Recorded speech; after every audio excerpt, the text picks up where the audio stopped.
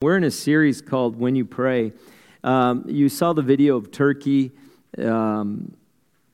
Encourage you to think beyond your box.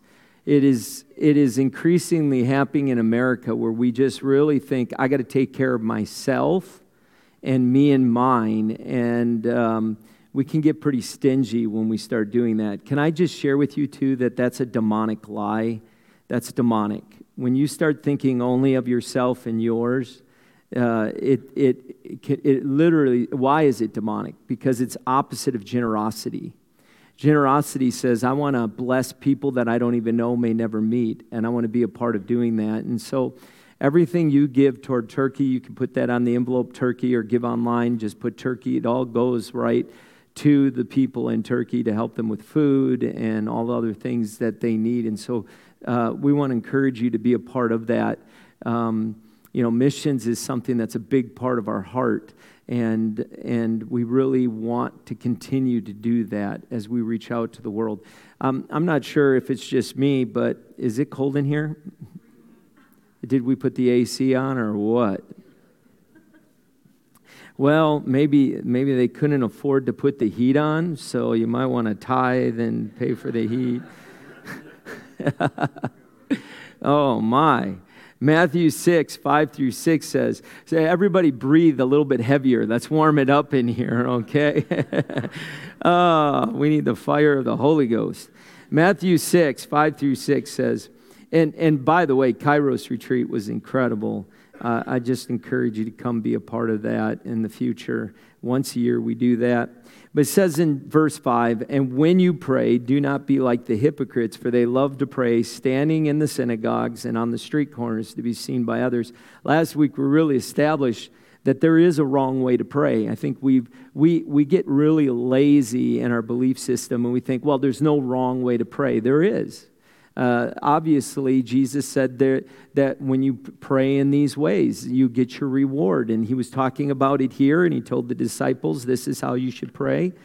But when you pray, say it with me, but when I pray, go into a room, close the door, pray to your Father who's unseen, then your Father who sees what is done in secret will reward you when you pray. Can you do one other thing today? Can you welcome all those that are watching online this morning? There's a bunch joining, There's a bunch joining us this morning. We want to just welcome them in as they're watching. I want to talk about prayer and a little bit about the theology of prayer and some practical things of why we pray and why we don't pray. And you say, well, how do you know why I pray and don't pray? I'm going to presume to know that this morning. But if we go to the Gospel of John, John 14, 15, and 16, we see a conversation most theologians believe Jesus had with the disciples at the Last Supper. And John 13, we see Jesus was washing the disciples' feet. In John 17, he's praying at the Garden of Gethsemane. If you put 14, 15, 16 right, it's pretty safe to say he would have been in the upper room with the disciples and Leonardo da Vinci as he was painting them there. Come on. Some of you got to laugh. Even if it's bad, you just need a reason to laugh about something, right? So can you do that? Just put a smile on your face and laugh about something today. But it's interesting because in these last words Jesus has with the disciples, he talks a lot about prayer. He talks a lot about the attitude we should have when we pray. And this is what he says in John 14, 13 through 14. He says, and I will do whatever you ask in my name, so that the Father may be glorified in the Son. You ask me for anything in my name, and I will do it. Well, what a promise. There's 7,000 promises in the Bible. You see one right here. John 15, 16 says, you do not choose me, but I chose you, and appointed you so that you might go and bear fruit. That fruit will last, and so that whatever you ask in my name, the Father will give you. John 16:23-24 says, in that day you will no longer ask me anything. Very truly, I tell you, my Father will give whatever you ask in my name. Until now, you have not asked anything in my name, but ask and you will receive, and your joy will be complete. He says, ask in Jesus' name.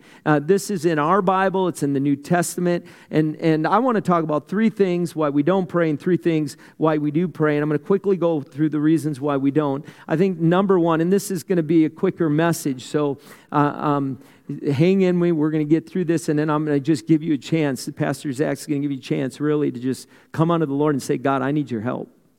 Because prayer should be a very real thing in all of our lives. Not because we have to, but because I want to. Do you know you will never do anything you don't desire to do? Sure, you may do it a little while, right? You may do it a little while. Anybody can go on a 2-week diet. But what are you going to do with 3-4 years later? Right? There has to be a desire change. Your desires cause us to respond quite naturally. So here's number one, complacency. We don't pray because we often get complacent. We can get to the point that we just get stuck, and sometimes due to the fact that we don't believe it impacts anything. Do you know we can get frustrated and angry with all the laws and judges and everything that gets elected and all those things? But until we realize there are a whole lot of things that went a certain way because the church never prayed. There are a whole lot of things in our life that happened because the church got complaints, because people never felt they could pray. I promise you right now, some of you are in the room thinking, come on, Pastor, that's getting way overboard. No, actually, I'm understating it. The reason you think it's overboard is because you're that person that doesn't believe prayer changes things. You either never got to the place of even doing it to see, or you've done it and you've had some experience that has shaped your theology on prayer. And so you become complacent. We tend to pray when there are events that directly affect our lives, however. You know, the whole thing with Turkey. Am I going to pray every day for Turkey? I don't know. It's not really directing my life, affecting my life on the day-to-day basis. If it was 9/11, do you remember 9/11? Everybody needed a prayer meeting. They're like, the sky is falling. The rapture's occurring. Because when the U.S. goes through something, it affects my life. And so everything in biblical proportion is now happening. Like the Lord is coming back because all the things the U.S. is saying, like we don't live in a global world. You know, God is concerned with the entire globe. Okay. Amens are when you say, I agree, right? So it's good to actually respond. How many know we live in an entire globe and God's concerned with the whole globe? Amen? Right? So we get complacent and we just sit there and we think somebody else will do it. Somebody else will care about it. Someone else will respond to it, rather than recognizing I'm part of the body of Christ. God's called me to do that, so we get complacent. Number two, unbelief. Still today, we don't believe that our prayers would make any difference. We underestimate the power of our prayers. We do not believe, we don't do what we don't believe. You know I should pray, but you won't pray until you believe you should pray. Right? Because you don't do what you don't believe. You don't do what you know. You do what you believe. And the third one is discouragement. We get discouraged. I prayed for a long time for something. It never happened. So I don't know that it works. Or if it does work, it doesn't work for me. Like God doesn't. Maybe I've done a lot of bad things in my past, or I'm doing bad things right now. So God isn't going to listen to me because of what I'm doing right now. Yeah, you're probably right. Grace isn't sufficient for you. You're probably right. God doesn't love you. God's love is based on your actions and not who you are. You're probably right. You're probably right. He didn't die on the cross for you because you're pretty bad. In fact, he died for some of your sins, but he didn't die for all your sins. You're probably right. Yeah, that's probably right. Do you see how easy it is to fall into the trap of some of Satan's deception? Like God removed the curse in order to create a way for you to come and talk to him. Because he loves you. So why should we pray? And the two attributes of God that I'm going to give you could serve in a twofold purpose. Could serve a twofold purpose. Could be why we don't and why we do. But it's a part of why we do. And the first one is the sovereignty of God. Most of us have some idea what the word sovereignty means. How we define it can change. But the word sovereignty, you'll see it on the screen, means supremacy.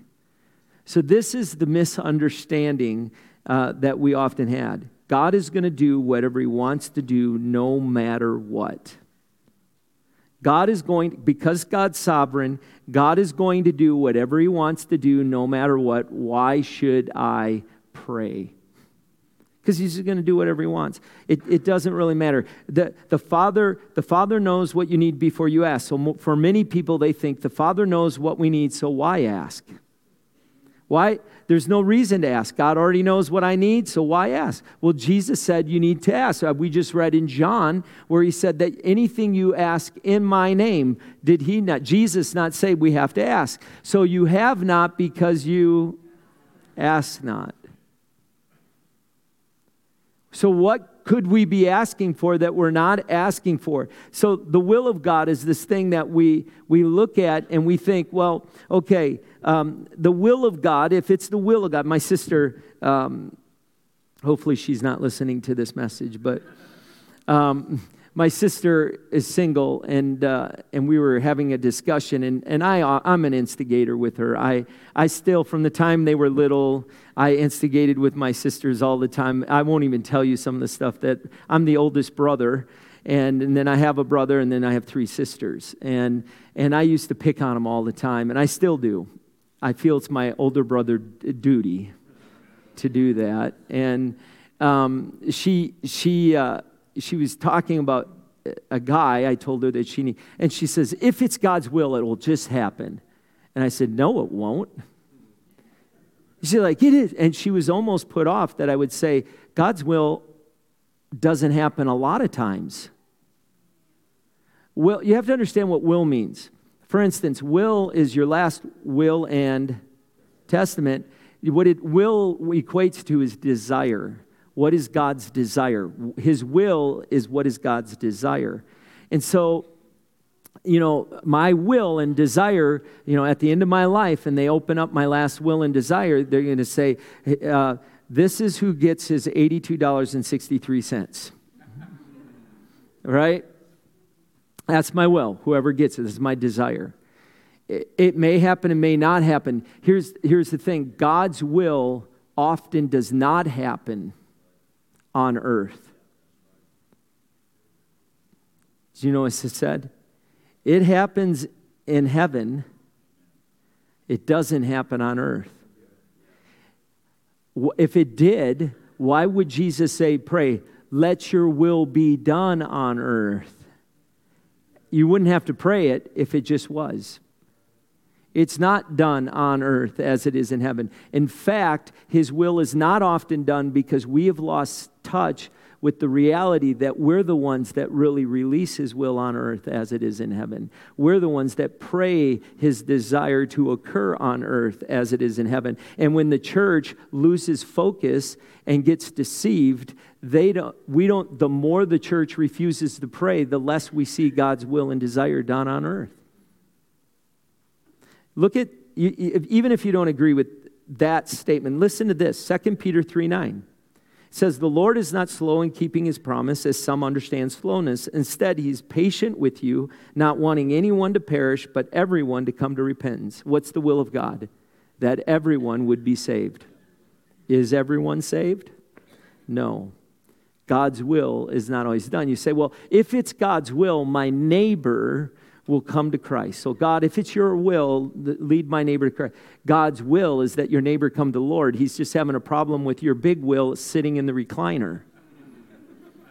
He needs your will to come into alignment with his will to release it on earth. So you get up out of your chair and tell him about Jesus. If it be your will that they be healed, let them. It's always God's will that people are healed. It's always. And he will let you know if you should pray another way. But Jesus didn't create sickness and disease. It came from death. Didn't come from the Lord. Is everyone coming to repent? You say, well, some people die. Yeah, praise the Lord. Right? If you live, by the way, at the Kairos retreat, I said, there are few places on the planet where people are not in a hurry to go to heaven. America is one of them. But if you lived in a country with a 9x9 room with 6 children and a bag of rice in the corner that you got to figure out how to supply everything, you're ready for the Lord to come back today. We've created heaven on earth. Just like they wanted to make a tower and do it in their own system, we've created our own thing so we don't have to depend on God. We just depend on our own strength. At least we think, until it's all removed. God says, I know the thoughts I have for you, thoughts of good, not of evil. God's thoughts for you are good. God's thoughts are for every person to come to Christ, but it doesn't always happen. Prayer is not the act of moving prayer is an act of moving God's will from heaven to earth. If it be thy will. Jeremiah, I'm going to give you the passage. Jeremiah 32, 8 through 11. Jeremiah, you can read this at home. Jeremiah is told by God, Jeremiah, I want you to go buy back a plot of land from your cousin. What happened was Jeremiah's father died, and most theologians believe he passed away. And in this text, it really kind of identifies that it was probably Jeremiah's uncle who bought the land to give financial means to Jeremiah's mother to raise the kids. Well, Jeremiah's uncle was probably getting close to the point of death, and his cousin says, Jeremiah, you have the right of inheritance, which meant when my father dies, the land is going to go back to you. But you also have the right of redemption because it was your father's land, which means you can buy it back at any time if you want. And he goes, I want you to buy the land back, which you're like, no, I'll just let your dad die and I'll get it for free. But God had spoke to Jeremiah and said, no, go buy the land back, the right of redemption. So Jeremiah goes and buys, because he had the first right of refusal pretty much, or the right of redemption, right? So he bought it back. And then the text also talks about a sealed and an unsealed deed. And it said that in a sealed deed, the sealed deed was the original owner of the property, which was Jeremiah's dad. The unsealed deed was written, every name who would purchase the rights to the property, their name would be written and then crossed out, and the new name would be put in and crossed out, and a new name. But the sealed deed, that property, always belonged to the one who kept the sealed deed, which would have been Jeremiah's father. Are you with me? Right? You say, well, why does this have anything to do with prayer? It has everything to do with authority. God created the system, and it's talking about the earth, right? And God had 2 deeds. He had the sealed deed and the open deed. He kept the sealed deed, but he gave the open deed to Adam. Adam gave that deed to Satan. Are you following? Right? But God still had the sealed deed. And you say, well, how do we know that he had it? Well, it was interesting. Later in Revelation, it says, who is worthy to open the sealed deed? And then they could find no one. And then there was a voice that says, oh, don't get weary. There is someone. It's the Lamb of God. He's worthy. The Son. And he was worthy to open the sealed deed. Now, but the right of redemption, God could have just waited until mankind died off. Man left to their own means will kill themselves. Because Satan comes to kill, steal, and destroy. If there were no God on the planet, mankind would have just killed ourselves already.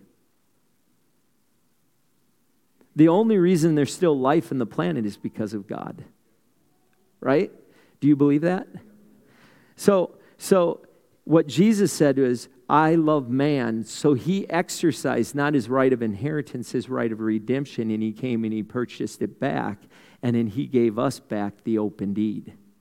So God had it. He gave it to Adam. Adam gave it to Satan. He comes as a son, Jesus Christ, redeems it, takes it back, and then places it back in your hand.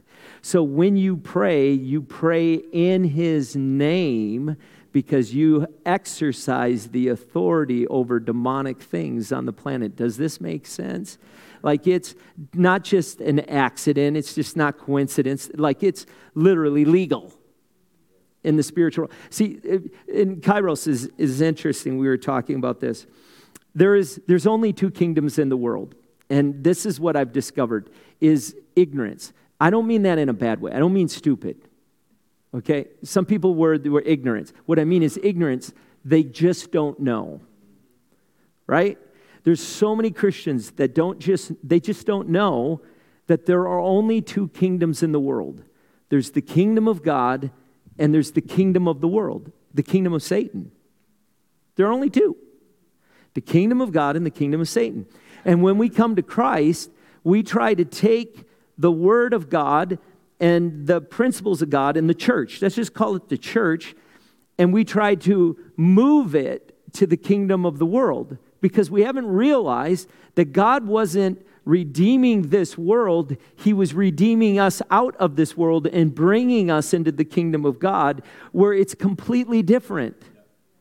So everything in the scriptures has to be interpreted through the kingdom of God, not through the lens of the world. That's why we struggle with so many things in the Bible, because it doesn't fit the culture of the world, and it's just so oppressive, we think.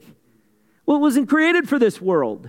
This world leads to destruction. It was created, it was to bring us into this world, and you'll never understand the word of God until you think as in the kingdom of God. He's the king, and I follow what he's saying. Are you with me? And in the kingdom of God, I pray, and I talk to the Lord, and I have interaction, and I have authority. And in the kingdom of God, I am a prince or a princess. I have position. There's authority, and it just so happens our kingdom has already beaten the other kingdom. Praise the Lord. Now, there was the best amen was on that one. Like, we all amen winning. The reality, God gave Adam the open deed and God kept the sealed deed. And he says, I want you to take dominion over the earth. And we do that through prayer. We are praying to the supreme ruler of the universe who can move heaven and earth on our behalf. Do you believe? Here's the second thing, is the immutability of God. The immutability. This is not a term we always use. You know, honey, I think I'm just going to go over there. There's such immutability over there. You know, we don't, what it means is it never changes. Immutability means it never changes. When you say the immutability of God, we say in Malachi 3:6, it says it, for I am the Lord and I do not change. Now, Satan takes that truth, and he always tells a lie, and he peppers his lies with a little bit of God's truth. But when he says it, it is all a lie, because there's a spirit in how he uses it. People who say Satan uses truth. No, Satan can't actually allow truth to come out of his mouth, because he's the father of lie. Everything that proceeds from the mouth of Satan is a lie. Even when he's using scripture, he uses it in a spirit that is divisive and a lie. So, this is the confusion that Satan creates. To say that God can't change doesn't mean that God will not change his mind. So, if God's just going to do anything he wants to do, why should I pray? What difference will it make? God's just going to do it, and I'll trust God to do whatever he wants to do. I'll live with whatever it is. I can't change. His will's always done, and then we let Satan just have free range of everything and just think, well, it must have been God's will. No, it wasn't. It wasn't God's will that millions of people were killed in the Holocaust. That was not his heart and desire. It wasn't God's will that some of the stuff that people were killed in some of these school shootings, that's not God's will. My guess is there are a whole lot of churches that just were going through life. Nobody was praying over schools in that area. Nobody praying over those schools in that area. We need to cover our schools in the blood of Jesus. But then there's this thing that God never changes. But the confusion is God never changes his mind. It's just not true. Abraham, he knew God changed his mind, because he came and said, I'm going to destroy Sodom and Gomorrah. And he says, but Lord, if there be 50. He said, sure, I would do that. I'd change my mind if there were 50, but there aren't. Well, if there be 10, I would change my mind but there aren't. He said, well, Lord, what about Lot? And he destroyed Sodom and Gomorrah, but he changed his mind about Lot and his wife and kids. They were going to be dead, but Abraham asked God to change his mind on their behalf. Moses, if you look at Moses in Exodus 32:14, it says, so the Lord relented from the harm which he said he would do to his disciples. Do you know the word relented means repented? It's mentioned, relented is 108 times. It's mentioned in the Old Testament. 48 times that word is used. It's translated repent. But the reason I believe that it's not in the translation is because we had a real hard time saying God repented. Because our definition of repented is messed up. We think repented means I've made a mistake, I'm sorry, I feel horrible, I should never have done it. When repented actually means, what relented means, it means I changed the way I think. I no longer think like that. Okay, I'll change the way I think about that. That literally when Moses came to God, he said, God, but this, change your mind about this. And God said, okay, I'll change my mind about that. Now, does he do it on everything? No. But there are things, yeah, I'll change my mind to that. I can see that because you stood in the gap. Sure, I'll change my mind. What about Jonah? He ran away because he knew God would change his mind, right? He's like, he comes there and he says, this is such a crazy story in and of itself for a pastor, right? He doesn't want to go there and preach there. I get that part. Like there's some places you don't want to go to, they look at you like, it's just like, I don't think God's asking me to preach there. All right? But these people had some bad blood with Jonah, and he didn't really like them, so he kind of wanted them to die. But God brings him there, and he repents. And when he's preaching, you want to talk about hellfire and brimstone. That's what he said. You're all going to hell. It's like the bullhorn guy at the Timberwolves game. It was that kind of preaching. Like, you're all horrible. You're going to hell. And nothing. And nobody gets saved outside the arena, right? But in Nineveh, the people repented, so God repented. The people changed their mind toward God, and God said, because you've repented, I've changed my mind towards you. And then Jonah gets mad. You know how most preachers, they like Instagram. I had 200 people get saved. Jonah's like, man, I'm so mad. 200 people changed their life. I'm so upset with God right now. It's like kind of like messed up for somebody who's a pastor. It's the opposite. He was angry because he didn't want God to change his mind. And yet he did. You look at Jesus. You look at like even Jesus. And you should know that all words from God are submitted to the God of the Word. Jesus, he's in the Garden of Gethsemane, and he prays in the Garden of Gethsemane. And what does he pray? Lord, if there's any way to change your mind, let it be. But if there isn't, I'll walk through it. And you know what God responded? Son, I can't change my mind. If he would never change his mind, Jesus would never have asked. And Jesus responded, not my will, but I'll align my will with your will and desire to release it on earth. It was always God's goal to save us, but he needed someone on earth who is worthy to align their will with his will and release it on earth. Only Jesus could do that because he was the only worthy one to do that. But he had to be in a fleshly body. He had to be on earth to release it to us.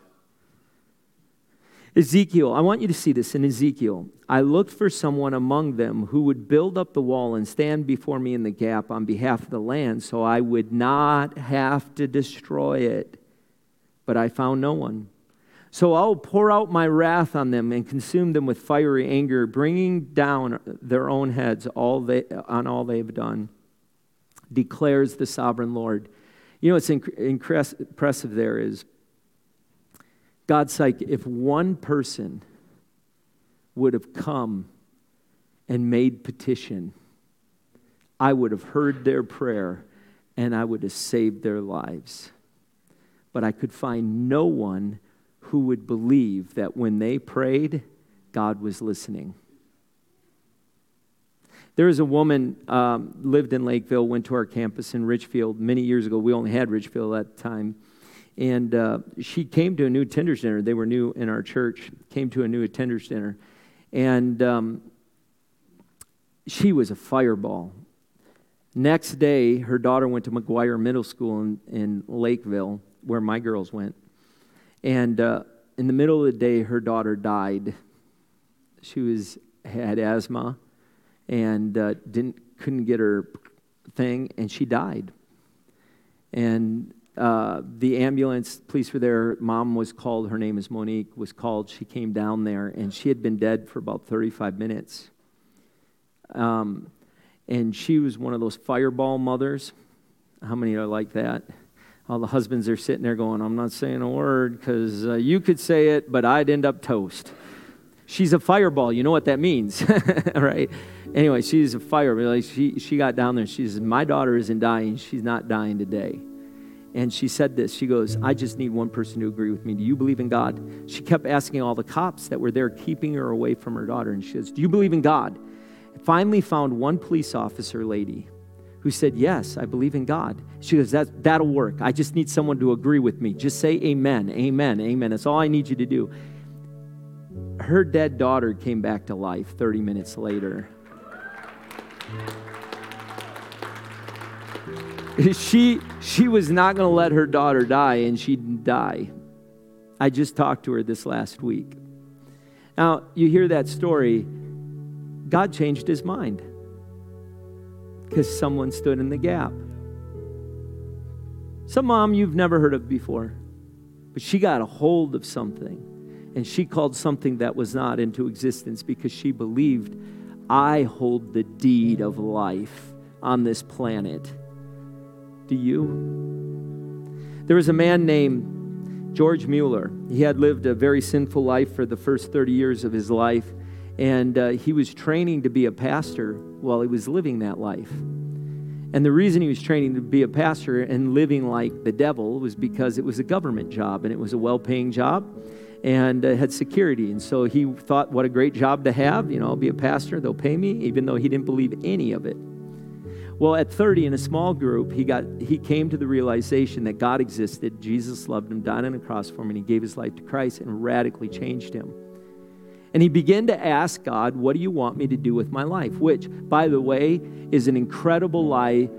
So many Christian parents tell their children, you can be whatever you want to be. You can do whatever you want to do. It's up to you. Whatever you want to do, you can do. The reality is that's a lie of the devil, right? Because you can't be whatever you want to be. You can't do whatever you want to do. God created you. He knitted you together. You will never feel fulfilled if you don't know what God created and asked you to do. And you're living in the kingdom of the world trying to be a Christian in this world, when in reality, God called you in the kingdom of God, and he's your king. And yes, sir, Lord, you created me. I want to be happy in my life. I want to feel fulfilled. I want to know that I'm doing. So what do you want me to do, God? And as parents, we should be helping them discover what God created them for, right? A great example of that is right here. It's like, it would be the similar thing like this. Hi, Mr. Yeti. He goes, hi. We have talking Yetis, right? And the Yeti says, I don't want to be a Yeti because I got that lipstick all over the mouth thing. Yuck, right? And I don't want that on my head all the time, and I don't want to have people licking on me, and who knows what's in their mouth, right? And then you put on, he says, I'd rather be a furnace because that's what I want to be. Well, Mr. Yeti, you know a furnace keeps people warm. Yes, I keep things warm. I have that talent. Yeah, but can you keep this big room warm? Well, I'll figure it out. I want to do what I want. And then it gets mad because no one encourages it. Oh, Yeti, you're such a good furnace, even though you're not furnacing anything. Right? But it wants to be affirmed. But, well, Yeti, why are you trying to be a furnace? Because I feel like one. But Yeti, you know that that no matter how many people affirm that you're a furnace, you won't ever be a furnace because that's not what you're created to be. Right, Yeti? No. I'm a furnace, and I want you to tell me how, and if you don't tell me how good of a furnace, I'm going to be offended by you. Does this sound familiar? Now, I want you to take it from the platform you're thinking as what we're facing in our culture, and I want to bring it to your home. When you tell your kid they can be anything they want to be, what if it's not what God created them to be?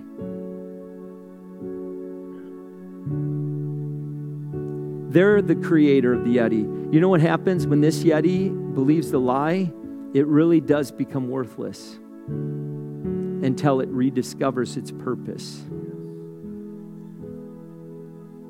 George Mueller asked the Lord, he goes, Lord, what do you want me to do? And the Lord put a nation in his heart and said, I want you to go into mission. So he goes to his father and says, Dad, I can't go to mission school without money. And his dad said, that is not a stable job, and there's problems. So no, I'm not supporting you. I'm not giving you anything. So he's discouraged. And what does George Mueller do? He prays. And the Lord says, go to missionary school. So he does.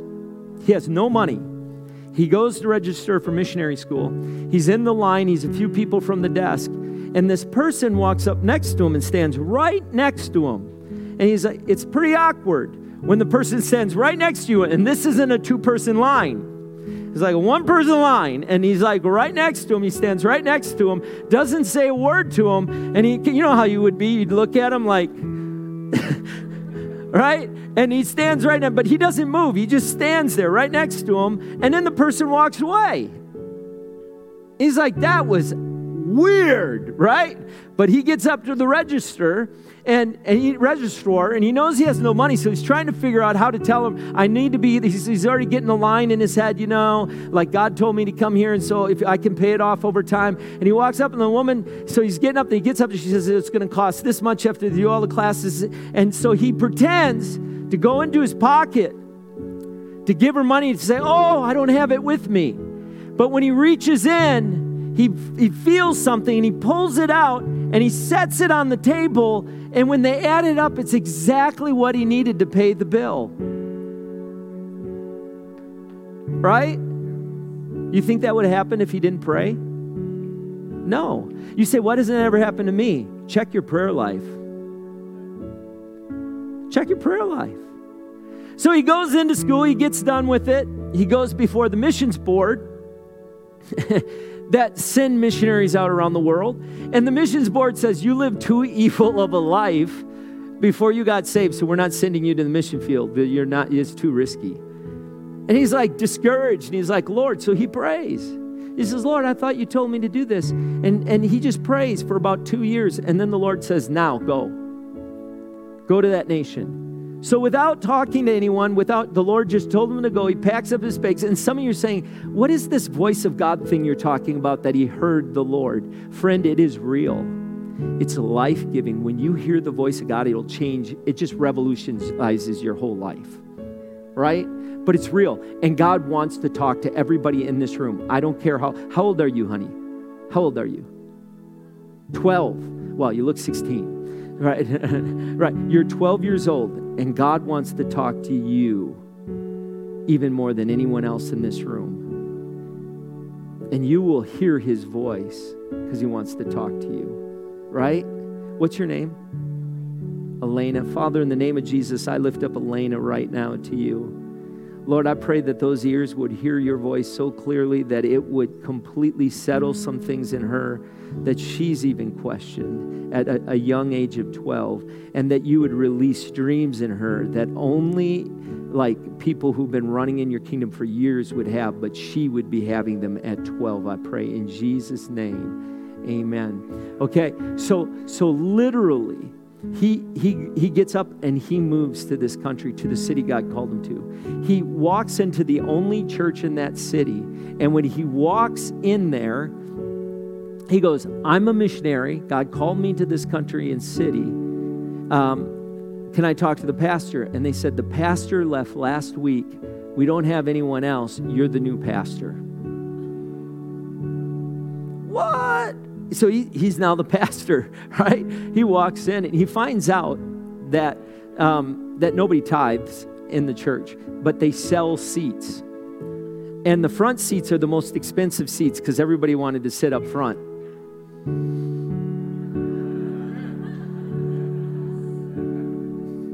We all know they're the most holy seats, right? So hopefully next week you move up, right? And he said, done selling seat rights, we're gonna tithe. They started tithing. When they started tithing, as a church started tithing, they were then able to do a lot of things that they needed to do. But then he had a calling for orphanage. So then he said, now that you're tithing, now let's give offerings. And they opened up an orphanage, and then another orphanage, and then another orphanage, and then another orphanage, and then another. They ended up opening more orphanages than any nonprofit or church in the history of the world through that church, right? So he now is 93 and 8 months old. And someone's caring for George Mueller because he's 93 years old, even though we have older in the room. And the person caring for him hears him praying every day. And he notices that there's a name he brings up every single day he's praying. So one day he goes, George, who is this person that you bring up every single day? And he said his name. He says, you know what? He was a guy I ran with when I was an unbeliever. And we both heard the gospel together.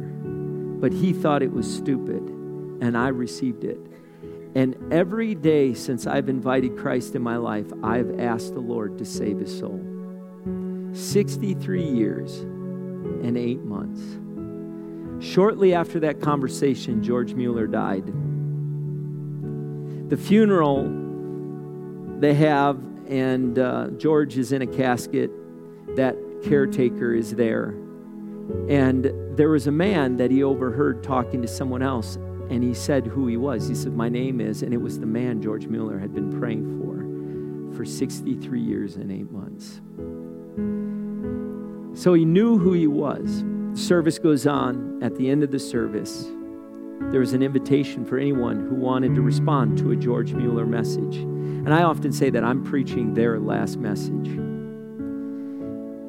And that man, who he had been praying for 63 years and 8 months without fail, because he was a man of faith, believing when I pray, God answers my prayer. That man got up, went up to the casket, laid his hands on the casket, stretched out, and invited Jesus into his life. Why? Because God is faithful. God's faithful. If you don't give up on prayer, if you understand it, you pray, because you know when you pray, things are going to shift and change. You won't quit. And you'll see something take place. Will you bow your head? Will you stand and then bow your head? Listen, you're here not just to hear some interesting message. You're here because you believe that there's something in the Word that can literally impact your life. I would argue that this is one of those things that would have one of the greatest impact in your life, like more than anything you'd ever know. But you have to say, hey, Lord, one, I need you to change the desire of my heart, change the way I think, so that I believe when I pray, something's going to change. He's already given you the authority. He's already given you the promise when he said, pray in my name and this will happen. So right now, just close your eyes and just say, God, here I am. I need a shift in my life. I'm repenting right now in the name of Jesus. Just tell the Lord that this morning.